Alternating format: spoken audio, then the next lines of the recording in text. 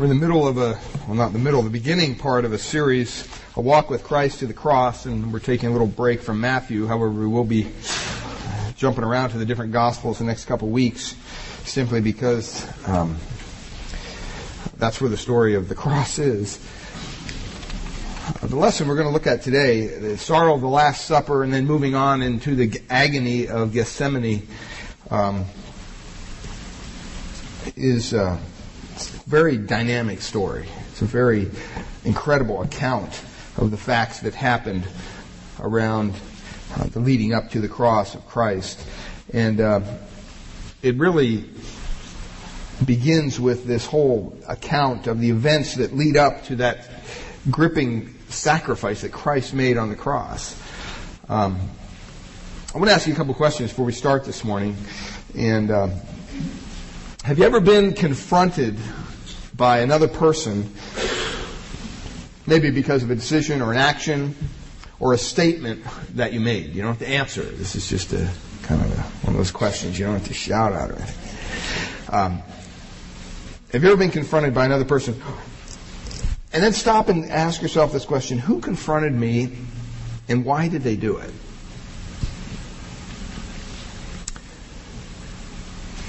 Do you feel that this confrontation helped you reconsider your decision, your statement, or your action? Do you think that the person who confronted you did it in the proper spirit? And you can kind of think about that a little bit, because we're going to look at today a major confrontation between two individuals. Confronting somebody, when we confront one another, it's not something that most people look forward to. Usually it's a painful thing. Usually you're confronting something about that's not a good thing. You're not saying, "Hey, great job!" That's kind of confrontation, but that's a positive confronting of two people. We're talking about the negative here this morning. And it's always painful. Confronting one another can be not only essential to our Christian walk, but it's also beneficial to our Christian walk. And we're called to confront one another if we see something in our lives that's wrong or awry, and we're going maybe down a road that the Lord would not have us to go down.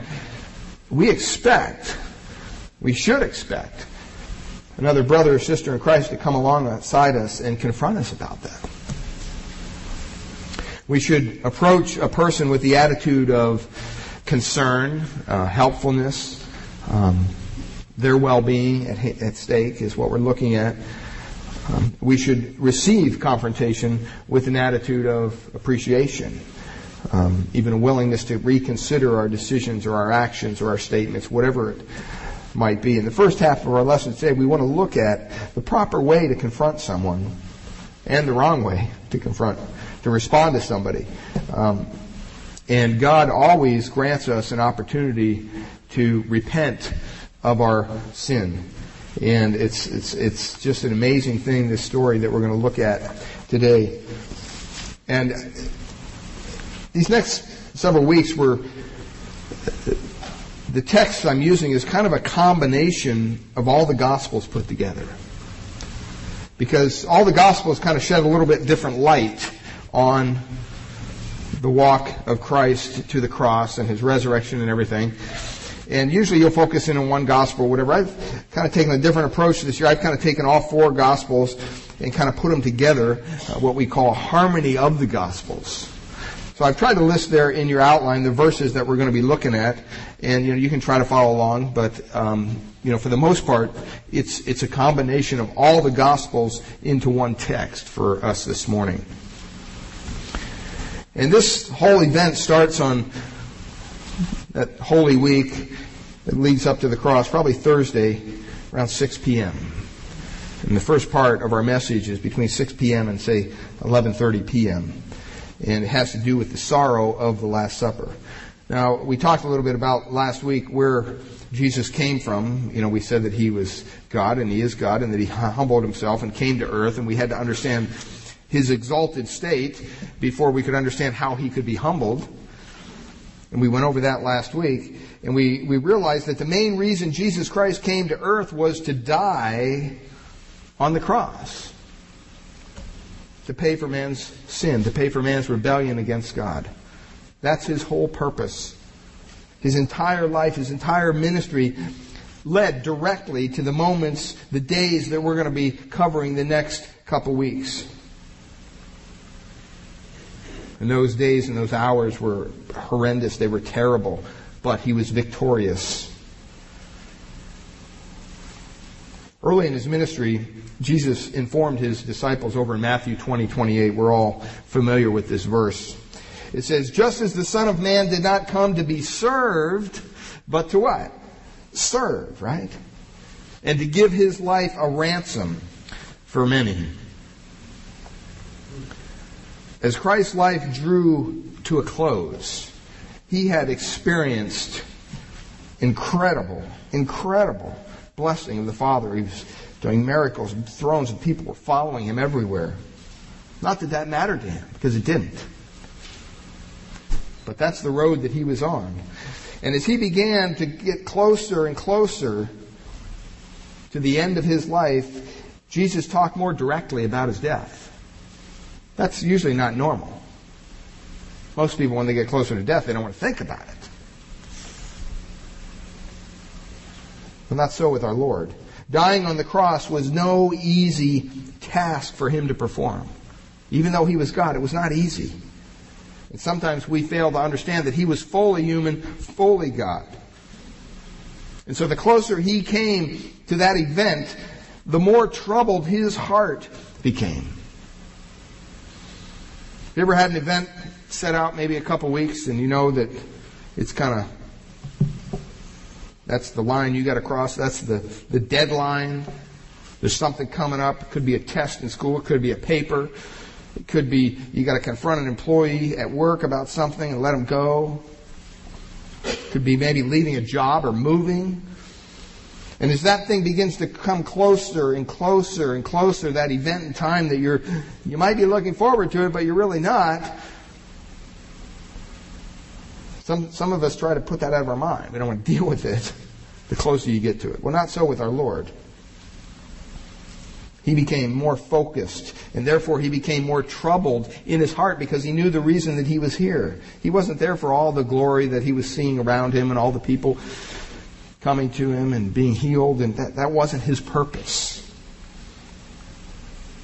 Well, let's begin Christ's walk to the cross at what is called the Last Supper. It would have been great to do this last week because we had communion, but it didn't work out in the schedule, and I thought we'd be here till 3 o'clock in the afternoon if I tried to cover everything we did last week and this week. But the Last Supper took place in an upper room in Jerusalem, as we read this morning, where Jesus celebrated the Passover with his disciples. And this wasn't any ordinary Passover supper. It was the last time that Christ ate with his disciples until after the resurrection. The very last time. And he had a lot to say to them during that evening. And the most dramatic moment of that evening during supper, I don't know about your house, but sometimes most of the dramatic moments come around the supper table. Because you're conversing, you're talking, you're dialoguing, and things come up. Well, that's what happened here. When Jesus revealed the ugly fact that one of his disciples would betray him. And this betrayal would ultimately lead to his arrest, his crucifixion.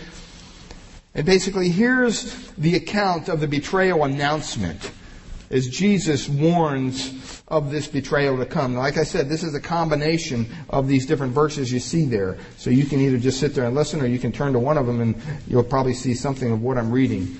But it's kind of a harmony of all those 4 gospel accounts. When Jesus had said these things, and while they reclined at the table and were eating, he became troubled in spirit, and he testified, saying, "Verily I say unto you, that one of you will betray me, one who is eating with me." So the disciples were exceedingly grieved, and they looked at one another, wondering of whom he spoke. And they began to ask one another who of them it might be that would do such a thing. and to say to him one by one, Lord, is it I? And he answered and he said to them, it is one of the 12, one who is dipping with me in the dish. Behold, moreover, the hand of the one betraying me is with me on the table. And the Son of Man indeed is going as it has been determined, as it is written of him. But woe to that man by whom he is betrayed. It were good for that man had he not been born. Then Judas, the betrayer, answered and said, Rabbi, is it I? He said to him, it is as you have said. Now there was reclining close to Jesus' bosom one of his disciples, the one whom Jesus loved, John. So Simon Peter beckoned to him to ask who it might be of whom he spoke. And he, leaning against Jesus' breast, said to him, Lord, is it I? And Jesus answered, it is he it is to whom I shall give the morsel when I have dipped it. And on dipping the morsel, he gave it to Judas Iscariot, the son of Simon. And after the morsel, then entered Satan into him. Jesus said therefore to him, what you are doing, do quickly. Now none of those at the table knew why he spoke to him. For some thought that since Judas had the money bag, Jesus was telling him, well, go buy things for our feast. Or that maybe he was telling him to go out and give something to the poor. Immediately, therefore, after receiving the morsel, Judas went out, and it was night. Incredible. You can just kind of cut the tension with a knife if you really close your eyes and picture yourself sitting around this table with the Lord and the 12 disciples. We need to understand the setting of this drama that we see playing out before us this morning at the Last Supper. I mean, some of this may sound a little strange. I mean, you're thinking, well, why, if he told Judas that, it's you, why didn't the other ones hear? You have to understand how they reclined at the table at that time. It was a far different way. They didn't go in and pull out a chair and sit down and, pass the potatoes around. It's not how they did it. Begin with, the table was very low. It was very low, maybe not even probably a foot off the ground. And the guests would recline around the table. And they would usually lean on their left arm with their head, kind of prop themselves up as they're laying down so they could have their right arm free to eat. And so you can imagine if you had guys laying around a table, their bodies kind of maybe turned out from the table a little bit because you don't want the other guy's feet in your face while you're eating, obviously, especially not back in those days. And so they're kind of doubled up, you might say. And the head of one disciple is almost on the chest of the other. They're kind of layered out that way around this table, all 12 of them. And they'd lay on pillows and they'd rest their head on the left hand and eat usually with the right hand, and just kind of went around that way. So each person had his head on the chest of the person, usually to his left. We want to consider some things this morning. The first thing is Christ's sad announcement here. I mean, this is supposed to be a joyous time. This is supposed to be a time of, Passover meal. It's a enjoyed a calm, joyous atmosphere. Everything was going fine. Until Jesus opened his mouth and had this emotion-packed announcement that he made. In Mark 14:18 and in John 13:21, it says, when Jesus had said these things, and while they reclined at the table and were eating, he became troubled in spirit, and he testified, saying, verily, verily, I say to you that one of you will betray me, one who is eating with me. That language kind of indicates to us that something awful grabbed a hold of Christ's spirit. And it almost shook him, you might say, deep within his own being. And it caused him this intense, you might say, mental, emotional, spiritual pain. And all the joy of the dinner was gone. All the calmness was gone. And the Bible says that he was troubled in spirit. Have you ever been in a situation where you've been encountered with maybe an event or a news or a shocking announcement, and it just cuts you right to the core, and you don't know what to do? You're just kind of numb at hearing these words.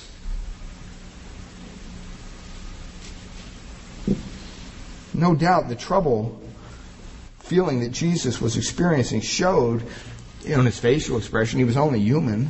And it probably even was revealed in the tone of his voice, the way he spoke. And it was this painful announcement that one of his very own disciples was going to turn against him. And not only that, but he was going to work with Satan to deliver him into his enemies.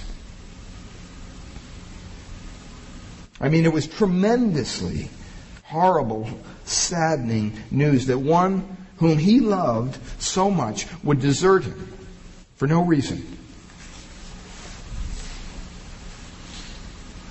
It was also bothersome to him, no doubt, that Satan was about to consume his betrayer. Christ knew what was going on. To move that betrayer to do such an evil thing. You ever had a close friend betray you? How do you feel about it? Probably not very good. You ever come upon something that was just intensely evil? What was your reaction to it? That's what Christ was dealing with. The news that Jesus was going to be betrayed by one of the men in the room hit the disciples probably like a ton of bricks. They were absolutely shocked. They probably choked on the food they were eating. It's like, what did he just say? And they were hurt by Christ's statement. For this is the last thing that they ever expected of him. These are guys that left everything to follow Christ. Every one of them. And they were stunned into silence. All the joyous atmosphere was just sucked out of that room. And they probably just had blank faces and they stared at one another. As this hush fell over the room, each man began to look at the others and find some trace of guilt on their face to say, hey, it's him. Who is it? And they probably began to calculate in their mind who the traitor might be. But the disciples couldn't come to any conclusion. It wasn't that obvious. Nor is it ever that obvious. Satan's called an angel of light. He's a deceiver. So they began to discuss among themselves. They couldn't figure it out just for what it was, so they began to talk to each other. And they began to discuss among themselves who the guilty one might be. And as this discussion progressed, we've read some of it, each disciple was hit with the awful realization that, was it him? Would I do such a thing? And when Christ had first announced that his betrayer was in that room, each of them had been confident of their own innocence. They all thought, it's not me. But as the time grew on, I think they began to question themselves and they began to shrink into that area of doubt. Could I do it? Would I do it? And so one by one, the guests at the table, the Bible says, began to ask Jesus, Lord, is it I?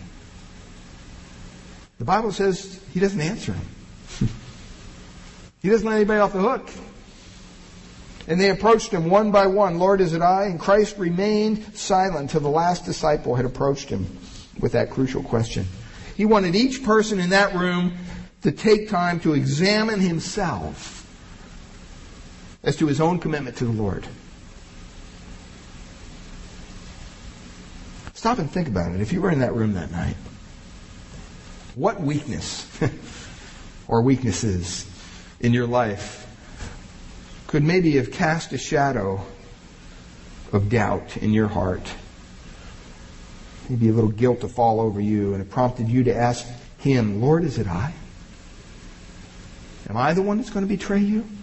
Because we all have that. We all have weaknesses in our life. We all have some area in our life that's questionable. Finally, Jesus broke the silence by describing in detail who the traitor was. Matthew 26, 23 to 25, and Luke 22, 21 to 22. He answered them and he said, it's one of the 12, one is dipping with me in the dish. Behold, moreover, the hand of the one betraying me is even on the table. And the Son of Man indeed is going, as it has been determined. Notice that. This isn't a mistake. Christ was predetermined to go to the cross even before he took on a human body, as it is written of him. But woe to that man whom, by the one whom he has betrayed. It were good for that man had he never been born. Up until this time, Judas had stayed undetected as the traitor. No one knew it was him. Amazing. Think about it. A lot of questions probably went through Judas's head as he's laying there around the table with everybody else. He fooled everybody. Except Jesus.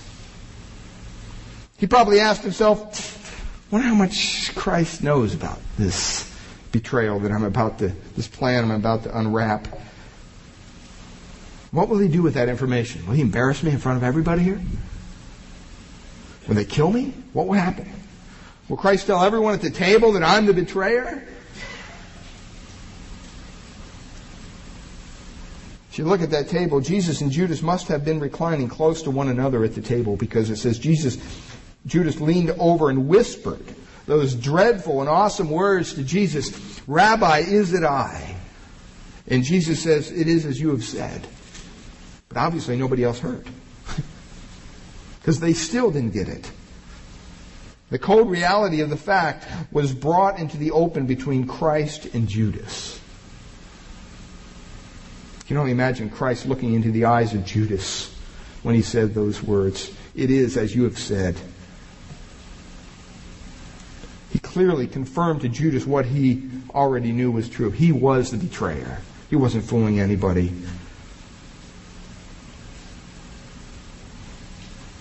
Since Judas and Christ were reclining so close together, few, if any, of the disciples, like I said, heard anything. Who was this guy? Who was this man, Judas Iscariot? We don't know a lot about him. What weaknesses did he have in his life that caused him to betray the Son of God? I mean, you think about it. He was there with everybody else as Christ was doing all these miracles. He was along the ride with everybody else when Christ was raising people from all that stuff. He saw everything. Heard the teaching of Christ. The Bible doesn't tell us much about the background of Judas Iscariot, but we can piece some things together about his weaknesses that led him to be the betrayer of Christ. I wrote some things down there. First of all, Judas' background, he was the treasurer for the disciples. He was the one that oversaw the group's money. No doubt as Christ ministered, people would give them food or give them money to help them on their way. They needed a treasurer. Well, Judas was it. What's that tell you? He was a trusted person. I mean, the last time I checked, you don't give your money over to somebody that you can't trust. That wouldn't make any sense. There was no doubt that he was a leader with strong influence among the disciples. But the sad thing is that he joined up with Christ for selfish reasons. And he probably figured, hey, Jesus is going to come and he's going to trample over all the religious and the political obstacles that are standing in our way, and he's going to set up a kingdom here on earth. And since I'm the treasurer, if Jesus is the king, maybe I'll end up being the prime minister. He had totally wrong motives for following Christ.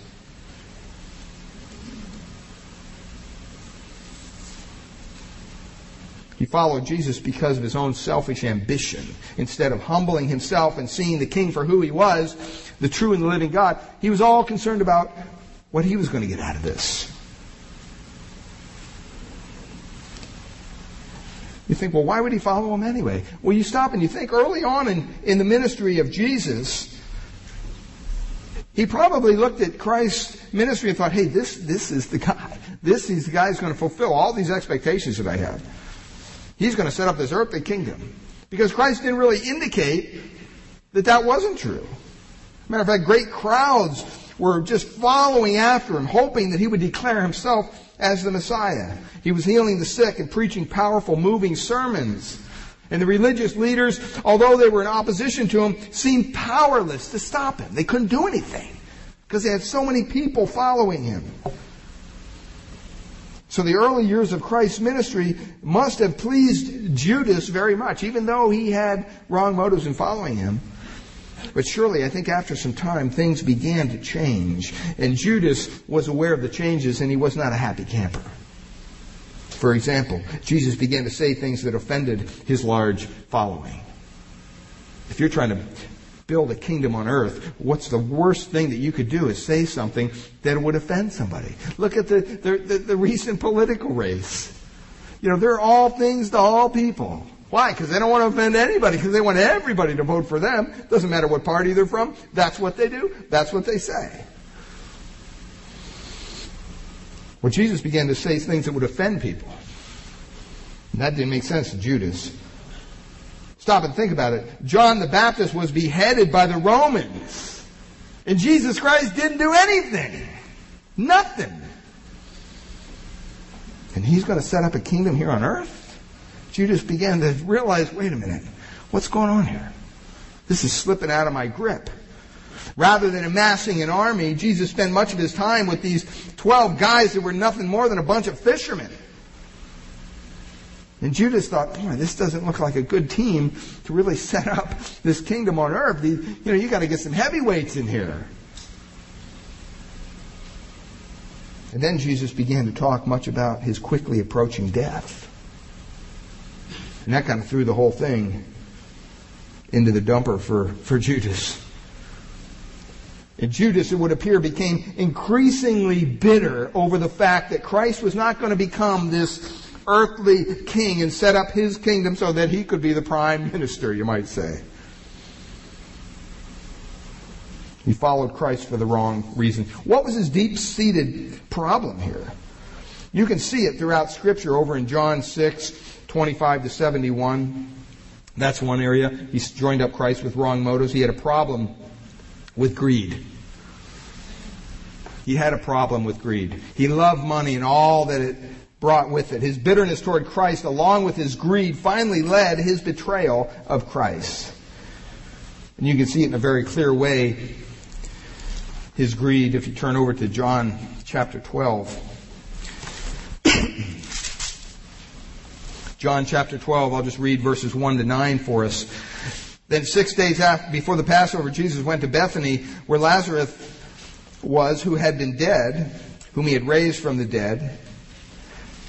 There they made him supper, and Martha served, but Lazarus was one of those who sat at the table with him. Then Mary took a pound of very costly oil of spikenard, anointed the feet of Jesus, and wiped his feet with her hair.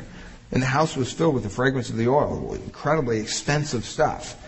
But one of his disciples, guess who? Judas Iscariot, Simon's son, who would betray him, said, "Why was this fragrant oil not sold for 300 denarii and given to the poor?" This he said, not that he cared for the poor. See, his heart's being revealed. But because he was a thief, and he had the money box, and he used to take what was to put in it. But Jesus said, "Let her alone. She has kept this for the day of my burial. For the poor you have with you always, but me you do not always have."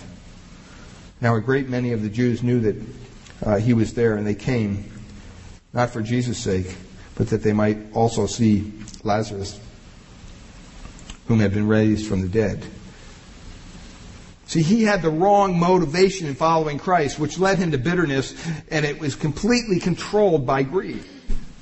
And after that incident, I think, with Mary and the expensive perfume, I think right there Jesus somehow decided to go to the Jewish leaders and say, I'm going to help them out. This is ridiculous. Maybe I can get some money out of them. And he offered his services to betray Christ. And the Jewish leaders obviously needed Judas to help in identifying Christ. They could recognize Christ during the day, but at night over there, it's not like you got street lights and everything. It's very dark. It would be hard to locate somebody at night, identify that individual out of a group of even 12 and say, okay, we're going to arrest this person. So they needed Judas to help them. He knew where they hung out. He knew where they went. And at night, usually Christ would leave Jerusalem and return to Bethany a few miles away. And so it was difficult for the Jewish leaders to understand where he was and where he spent his time. And Judas knew exactly where he could find Christ, and he could point him out in a crowd. And so Judas had a service to sell to the Jewish leaders, and they were interested in it. They were pleased when bitter Judas came and offered them his services. Matthew 26, verses 14 to 16 says that Judas came to them. Then one of the 12, named Judas Iscariot, went to the chief priests and said, "What are you willing to give me to deliver him up to you?" It's all greed. He's all focused on money. And they weighed out to him 30 pieces of silver. It's not a whole lot. And from then on, he began looking for a good opportunity to betray him.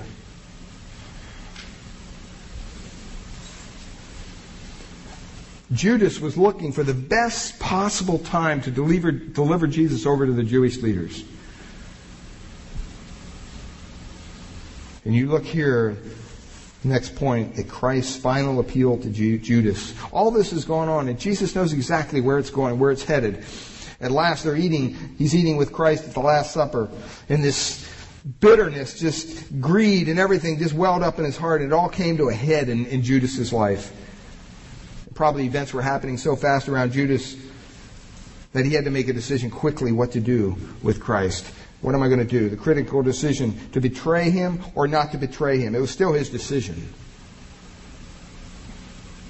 And it became more intense when John asked Christ a most pointed question at the table. In John 13, 23 to 30, it says, "Now there was one reclining close to Jesus' bosom of one of his disciples, the one whom Jesus loved. He said, leaning against Jesus' breast, he said, 'Lord, is that I?' So the questioning begins. And he dipped the morsel, gave to Judas Iscariot, son of Simon. It says, after the morsel, then Satan entered into him. And Jesus says, what you're going to do, go and do quickly. The whole complete moment of truth was pushed on Judas. What are you going to do? What's your decision?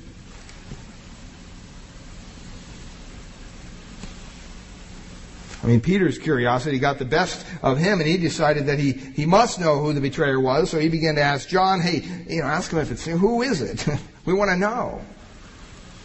And Christ quietly but definitely answered John's question in a very graphic and touching way, using a very familiar Jewish custom. He took a cracker or a piece of bread, whatever it was, and he dipped it into whatever sauce they had there that was on the table, and then he offered it to Judas. See, culturally, this is a Jewish way of reaching out to a person, to offering them friendship, to offering them a toast. Remember when we were over in Turkey, you'd go into a shop to just look around. They're there with a cup of tea and some cookies. Oh, come on in, here's some tea. At first it's like, I don't want any tea, I'm just looking around. And that's kind of an insult if you turn the stuff down, and it's good. Apple cider tea or whatever, and they have some cookies, and they just want you to feel home, and hopefully you'll buy something. It's not to make you feel guilty. You can go in and say, I'm not going to buy anything. They'll still offer you the tea. It's just a hospitable kind of a cultural thing. And that's what Jesus was doing. It's a remarkable way, it seems, that Christ was offering Judas one more chance to repent of his evil plan and commit himself to Christ. Now, out of this whole thing at the Last Supper, and that's not the only time he really reached out to him. He reached out to him probably 4 other times. John 13, 10 to 11. Second appeal is found in John 13, verse 21. Over in Matthew 26, 24. In John 13, 26. Different areas. Christ continually reached out to his betrayer. Hey, just don't do this. Repent. Turn from your sin. But there's some applications, I think, that we can learn from this incredible, dramatic moment in the upper room at the Last Supper. And I think, first of all, the story of Judas in the Last Supper teaches us that no one can manipulate Jesus Christ. He cannot be manipulated. Judas thought that if he would just team up with Jesus Christ, somehow Jesus would make him a leader in his earthly kingdom. And Judas was badly mistaken. See, if a person is to find the reality of Jesus Christ, he must come to Christ on Christ's terms. You don't come to Christ on your own terms. You can't do it. Well, what are the terms then? If you want to come to Christ, what are His terms?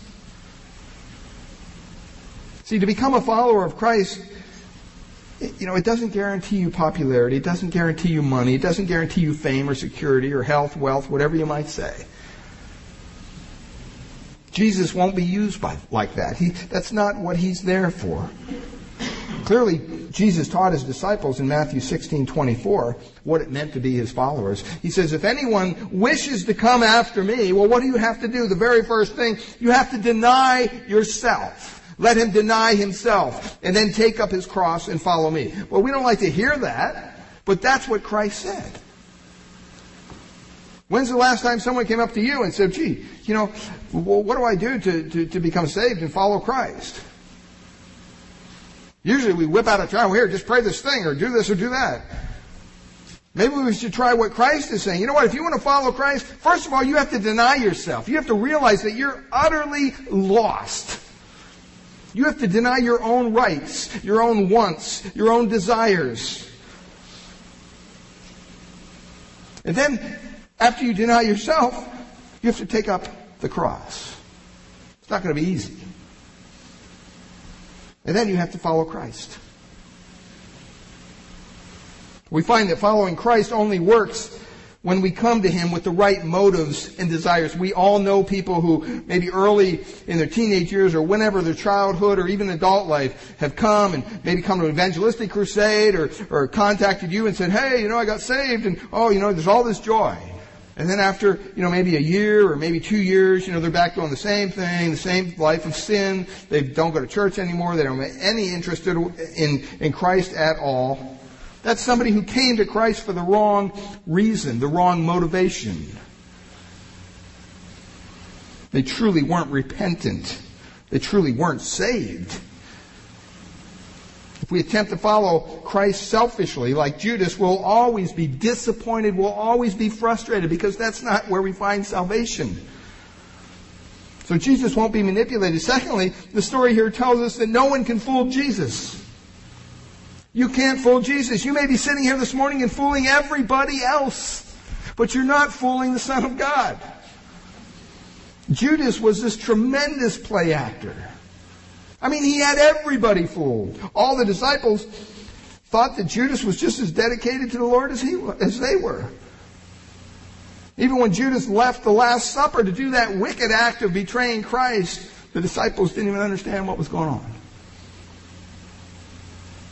You may be sitting here and say, well, if I was there, I would have picked them right out of the crowd. No, you wouldn't. No, you wouldn't. Because Satan is the master deceiver. He's not going to make it that obvious. That's why it's so important to make sure, first of all, that you're in the faith.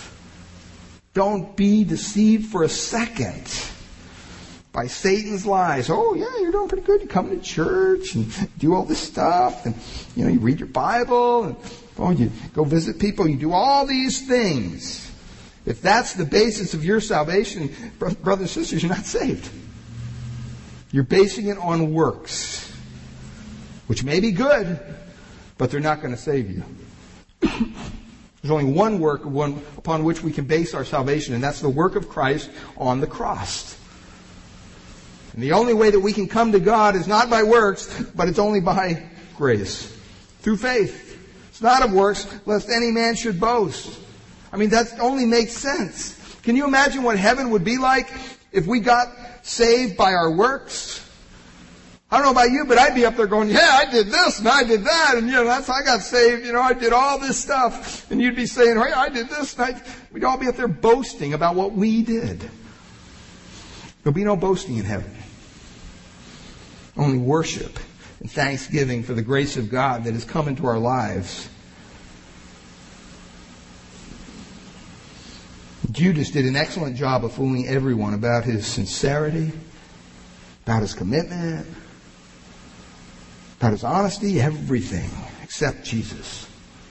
You know what? You may be fooling everybody here this morning, but God knows everything, and He can probe into every man's thoughts, your motives. He's never fooled by play acting. He's never fooled by just somebody doing the right things, going along with the crowd. It's impossible to fool God. In Psalm 139, it tells us clearly it's impossible. It says, "O Lord, Thou hast searched me and known me. You know when I sit down. You know when I rise up. You understand my thoughts afar off. You scrutinize my path and my laying down. You're intimately acquainted with all my ways. Even before there's a word on my tongue, behold, Lord, you know it all. You've enclosed me behind and before and laid your hand upon me. Such knowledge is too wonderful for me. It's too high. I cannot attain to it. Where can I go from your spirit, or where can I flee from your presence? If I ascend to heaven, you're there. If I make my bed in Sheol, behold, you're there. If I take the wings of the dawn and I dwell in the remotest part of the sea, even there your hand will lead me and your right hand will lay hold of me. If I say, surely the darkness will overwhelm me and the light around me will be night, even the darkness is not dark to thee, and the night is as bright as the day. Darkness and light are alike to thee." You can't fool God. You may be sitting here even fooling yourself. You can't fool God. If you haven't come to Christ, you need to bow your heart before Christ this morning and say, "God, help me. I'm a sinner. I need your grace." Third thing here, the story of the Last Supper tells us that a loving Christ always reaches out to man until the very end. See, Jesus knew when He was even selecting the 12 disciples that Judas was going to betray Him. He knew this. It didn't surprise Him. He knew it all along. Because He knows everything. He's God. And yet He continued to reach out to him. Right down to the very end of the Last Supper, Jesus reached out to Judas with the opportunity to reconsider, to repent from his bitter and sinful ways. And what did Judas do? He refused. And he turned his back on the loving Jesus Christ. And he sold Him for a few pieces of silver. Terrible mistake. There's never been another who has had the love and patience that Christ had for Judas. Incredible. This kind of love and patience could only come from God Himself. And it's available for you here this morning. That's the event of the Last Supper. You see how Christ reached out to Judas. You see how Judas was deceived. Are you deceived this morning? Move on into the Garden of Gethsemane.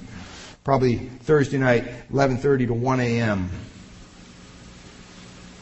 As the night of the Lord's Supper progressed, Judas is gone. He's out doing his evil deed. Christ became almost just overwhelmed, submerged in pressure, the Bible tells us. And ultimately that late night in the Garden of Gethsemane, that pressure became almost unbearable. You pick up the story over in John 14:31. Jesus had just promised His men that He would send the Holy Spirit to them and give them a special kind of peace. He tells them, "Arise and let us go from here." And Christ left the upper room, and with His men He began to walk toward the Garden of Gethsemane, knowing what awaited Him there. A couple things we see in the account of the Garden of Gethsemane. We can seek to understand Christ's love and His greatness, first of all, as He coped with the weaknesses of His closest friends. These are guys that He's spent, ministry time with, just really close. And the Gospels unfold this story. Matthew 26:30-35, Mark 14:26-31, and Luke 22:39. It says that they sung a hymn. He came out and went, as His custom was, to the Mount of Olives. And His disciples also followed Him. Then Jesus said to them, "All of you will be caused to stumble because of me this night. For it is written, I will smite the shepherd, and the sheep of the flock will be scattered." But after my being raised up, I will go before you into Galilee. But Peter. Don't you just love Peter? He's always the first one to shout out something or say something. But Peter answered and said to him, even if all are made to stumble because of you, yet not I. I will never be made to stumble. Can you feel the arrogance, the pride? And Jesus said to him, verily I say to you, Peter, that today, even tonight, before the cock crows twice, you will deny me 3 times. But the Word of God says, but Peter said to him even more vehemently, with more commitment, with more just passion, even if I must die with you, I will not at all deny you. And you know what? We criticize Peter for his words, but you notice at the end of that verse it also says, in like manner also spoke what? All the disciples. They were all committed to Christ. What do you mean we're going to stumble? We're not going to stumble. And they were sitting there nodding their heads. That's right, you tell him, Peter. We're here with you. We picked Peter out of the crowd because he's a big mouth. But all the disciples are there saying, yep, that's right. See, if there was ever a time when Jesus Christ needed the support of his disciples, it was right now. And on the surface they were saying, yep, we're there with you. And as he walked toward the garden, he knew that less than 24 hours that he would be facing the cruelest, loneliest, brutalest death in all of history. And he also knew that his disciples were so weak that they wouldn't be there for him. They couldn't support him in his hour of need. He knew that they would fail him. And Jesus graciously prepared his disciple, Peter, for recovery. Knowing that he was going to fail, but he wanted him to have a hope for his future.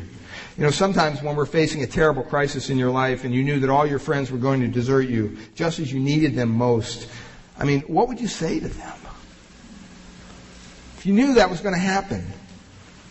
As they walked along there in the dark, Christ broke the silence by saying to his disciples, all of you will be caused to stumble because of me this night, for it is written, I will smite the shepherd, and the sheep of the flock will be scattered. And then he said this, but after my being raised up, I will go before you into Galilee.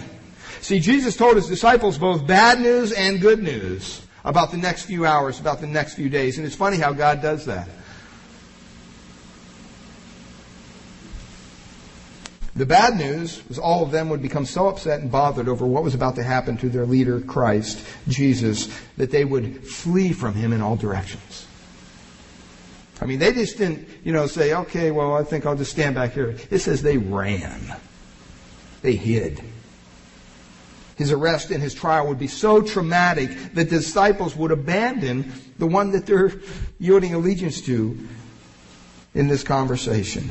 The good news was that he was going to give them hope, and he kind of indicated here, and he said, you know what, I'm going to rise from the dead. And I'm going to see you again in Galilee. They didn't probably get it. They probably didn't understand. But Peter and his disciples, and the disciples there, make the trial of Christ even worse, you might say.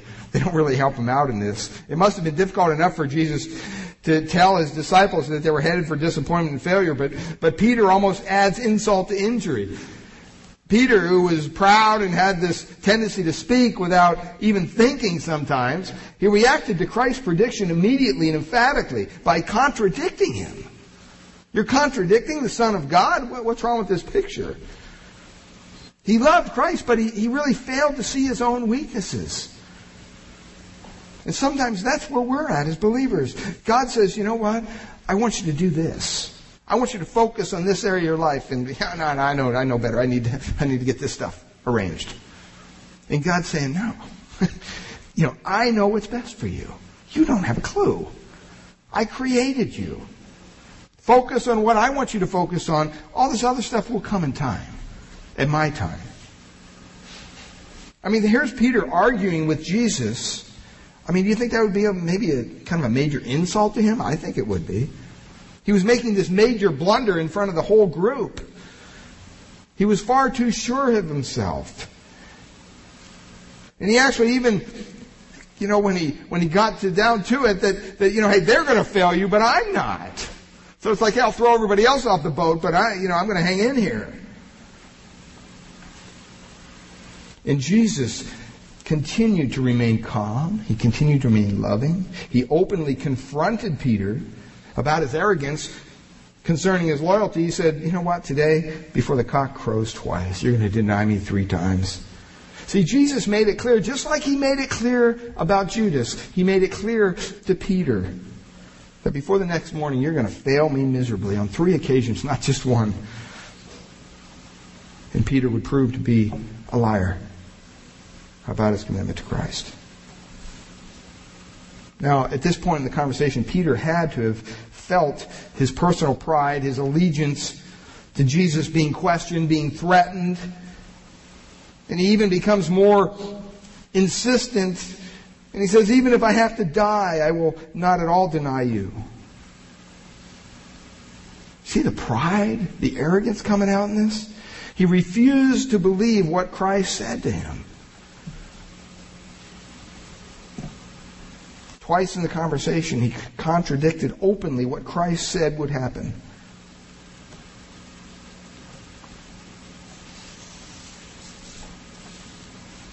Do we do that? Do we do that with God? God indicates that He wants us to do something. He wants us to grow in an area, and we contradict Him. I bet you we do. I know I do. God, I don't want to do that. I'd rather focus on this area where this is funner. This is more rewarding. This is, And God says, hey, I created you. I know what's best for you. Stop it. He does it in a very loving way. So we can not only see that Christ reached out to him that way, we can also seek to understand Christ's love and greatness at the Garden of Gethsemane when we see this awful agony that Christ went through while He was there. Finally, picture, they're getting to the Garden of Gethsemane, they're there. And it says Jesus came with them across the brook Kidron, where there was a garden, place called Gethsemane, into which He and His disciples entered. And when He had arrived at that place, He said to them, sit here for a while, and I'm going to go yonder and pray. The garden probably may have been owned by a follower of Jesus. We don't know. It was a large plot of a grove of trees there, and was probably surrounded by a stone wall of some sort for some privacy. And Jesus obviously was familiar with this, so He must have visited this before to seek some quietness and privacy. And this night, Jesus led the 11 disciples, Judas had gone to betray Him, to the edge of this garden. And then, leaving 8 of the men there, He took Peter, James, and John, the Bible says, deeper into the quiet garden. It says, taking with Him Peter and the 2 sons of Zebedee, James and John, He began to be sorrowful and amazed and deeply distressed, it says. Then he said to them, my soul is exceedingly sorrowful, even unto death. Remain here and watch with me. Pray that you enter not into temptation. See, as we've seen, for some reason, Jesus took His 3 closest disciples into the garden, and He literally was going to allow them to see Him go through this immense suffering. We learned that as Jesus and His 3 disciples walked further into the garden, this extreme suffering, it says, began to just fall upon Him. It says He began to be sorrowful and amazed and deeply distressed. That word amazed, it means to be filled with shock, to be filled with utter astonishment about what is going to happen. I mean, the language here almost seems to indicate that He was so amazed that His hair could have stood on end and His skin could have begun to crawl. Something caused that awful feeling to come upon Him. He became deeply distressed, it says. He was overwhelmed with the sorrow of His emotions. And it almost indicates that He couldn't take it anymore. He was at the end of His rope. The prospect of dying on the cross with our sins on Him was so intense that it almost killed Him right here in the garden. Physically. He says, my soul is exceedingly sorrowful, even unto death. I feel like dying.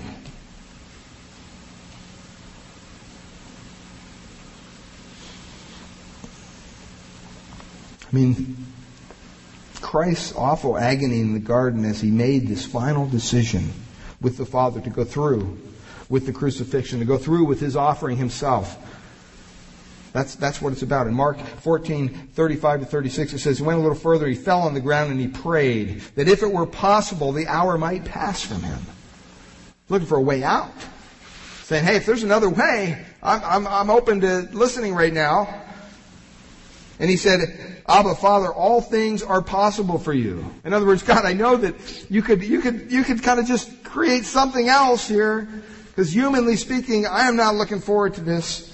He says, take this cup away from me. In other words, do I really have to go through this pain and anguish for all these people?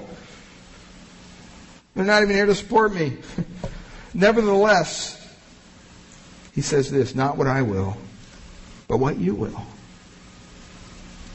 See, that's the key, you might say, to the Christian life. That's the key to being successful in your Christian walk. Not what I will, God, but what you will. If you start there, you can't help but be in God's will.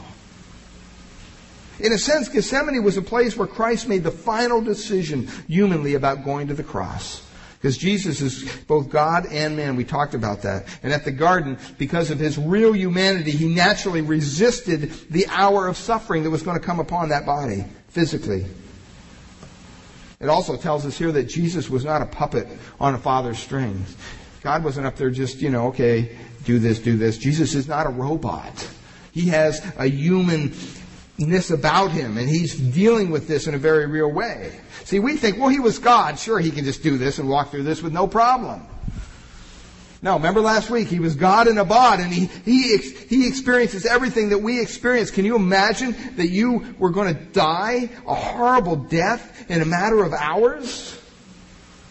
What would be going through your mind, humanly speaking? He was faced with a yes or no decision about going to the cross. Here he was. He never sinned. But this trial of the cross was the most demanding, probably, test of his obedience to the Father. And painfully, and probably with absolute heartbreak, he made the decision upon his knees in prayer. Another good example for us. When we're making decisions in life, are we just out there, doing what looks good logically in our mind? Or are we stopping and asking God, what do you want in this? What do you want me to do in this? I know this logically makes sense, but God, I want to make sure that I'm doing the right thing. I know this makes sense financially for me, but God, I want to do the right thing.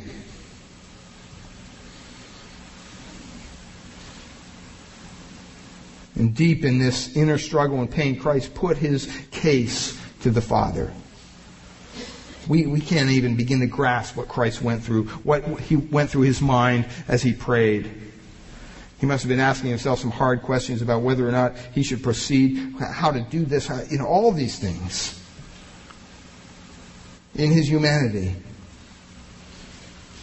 Could he bear the utter hell of being forsaken by his Father?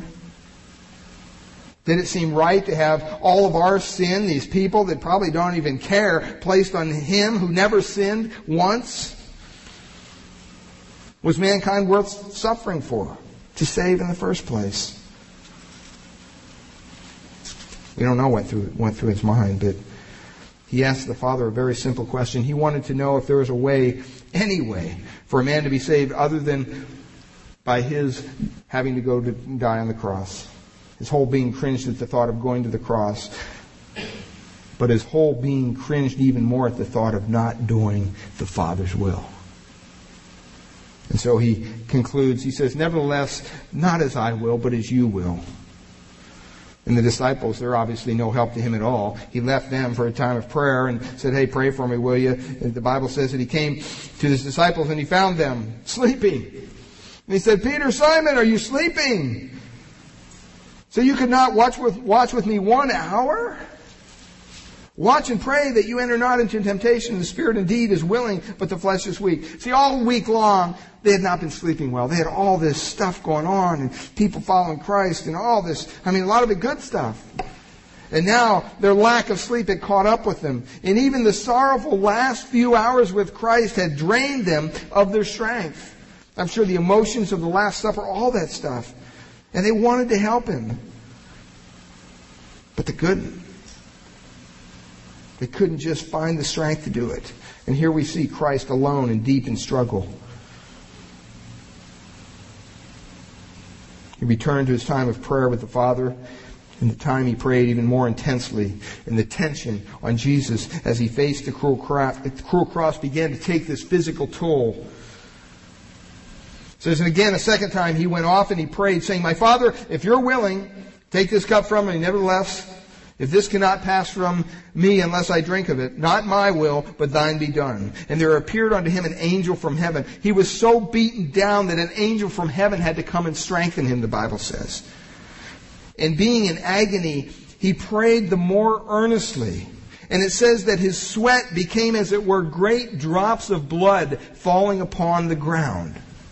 And you say, wow, that must be a word picture. No, that's not a word picture. That's a medical condition. There's a condition in life that you can get so stressed out, so physically bent, out of shape, that your blood vessels begin to expand so much and they begin to break and they mix with your sweat glands and you actually sweat blood. It's a known physical condition. That's how intense he was in this situation, the suffering. No person has ever struggled like Christ did here in this agony in Gethsemane. 3 times he went back to his disciples only to find them sleeping every time. And 3 times he went back to his Father only to find himself in agony once again, realizing there's no way out of this. I have to do this. At some point during that time, he said, okay, let's do it. Let's go. He decided he would go through with his most painful experience in history. He would allow himself to be crucified and have sins of mankind laid upon him, even though he never committed any sin whatsoever. He was always determined to do the Father's will. But now his will was like iron as he left the garden and he headed for the crucifixion. The decision had been made. And he said to his disciples, Behold, the hour has come. The Son of Man is being betrayed into the hands of sinners. Arise, let us be gone. My betrayer is at hand. A couple things we can learn from the Garden of Gethsemane as we close. First of all, we can learn of the absolute humiliation that Christ went through in that garden. I mean, stop and think. If you had been walking in the garden on that night and you saw Christ in torment, would you have thought that he was God?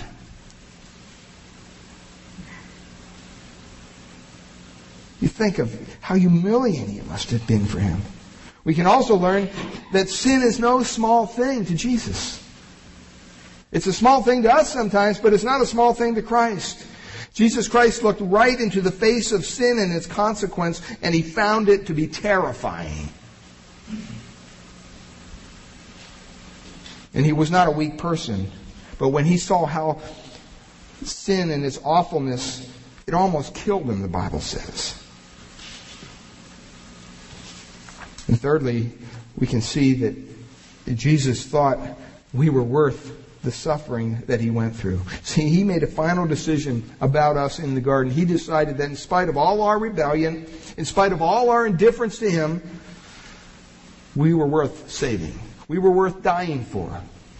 The Bible talks about this in Hebrews 12:2. It says, fixing our eyes on Jesus, the author and perfecter of faith, who for the joy set before him endured the cross, despising the shame.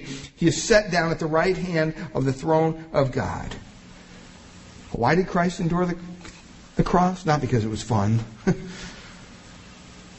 Not because he had to. But he loved us so much that he endured it. It says the joy set before him. The joy set before him is the salvation of those who come to faith in Christ. Jesus clearly made a decision about you and me in the garden. And it was probably the most difficult and important decision anyone has ever made in history. He set His mind to suffer in our place. And now Jesus asks mankind to make a decision about Him. He asks us this morning here to make a decision about Him. And you know what? In turn, it is the most important decision each of us will ever make. What are you going to do with this Jesus Christ? Let's close in a word of prayer. Father, we thank You. Father, we thank You for Your Word and how it outlines for us Your grace as we see the suffering that Christ went through, as we see all that He endured for us to pay the penalty of our sin. Lord, it was no easy task. Being God didn't make it any easier because He was fully human as well. We think back of how we learned how He reached out to Judas to the very end. And Jesus, You're still reaching out to us. If there's someone here this morning who is yet to put their faith, their trust in Christ, don't think you're just guaranteed another tomorrow. Don't think you're guaranteed another week. One of two things could happen. Christ could come back right now. If your faith is not found in Christ, you would not be taken away, as the Bible says, with the church. You'd be left here. Or you could die. We're all going to die someday. And to die without your salvation secured in Christ is not a flippant thing. It's a horrible thing. It says that you would be condemned to an eternity in hell, apart from God, utter darkness, wailing and gnashing of teeth, torment, a place where the body is burned but it's never burned up. It's not a fun place. But once again, the question is, what will you do with Jesus Christ? Will you commit your life to Him?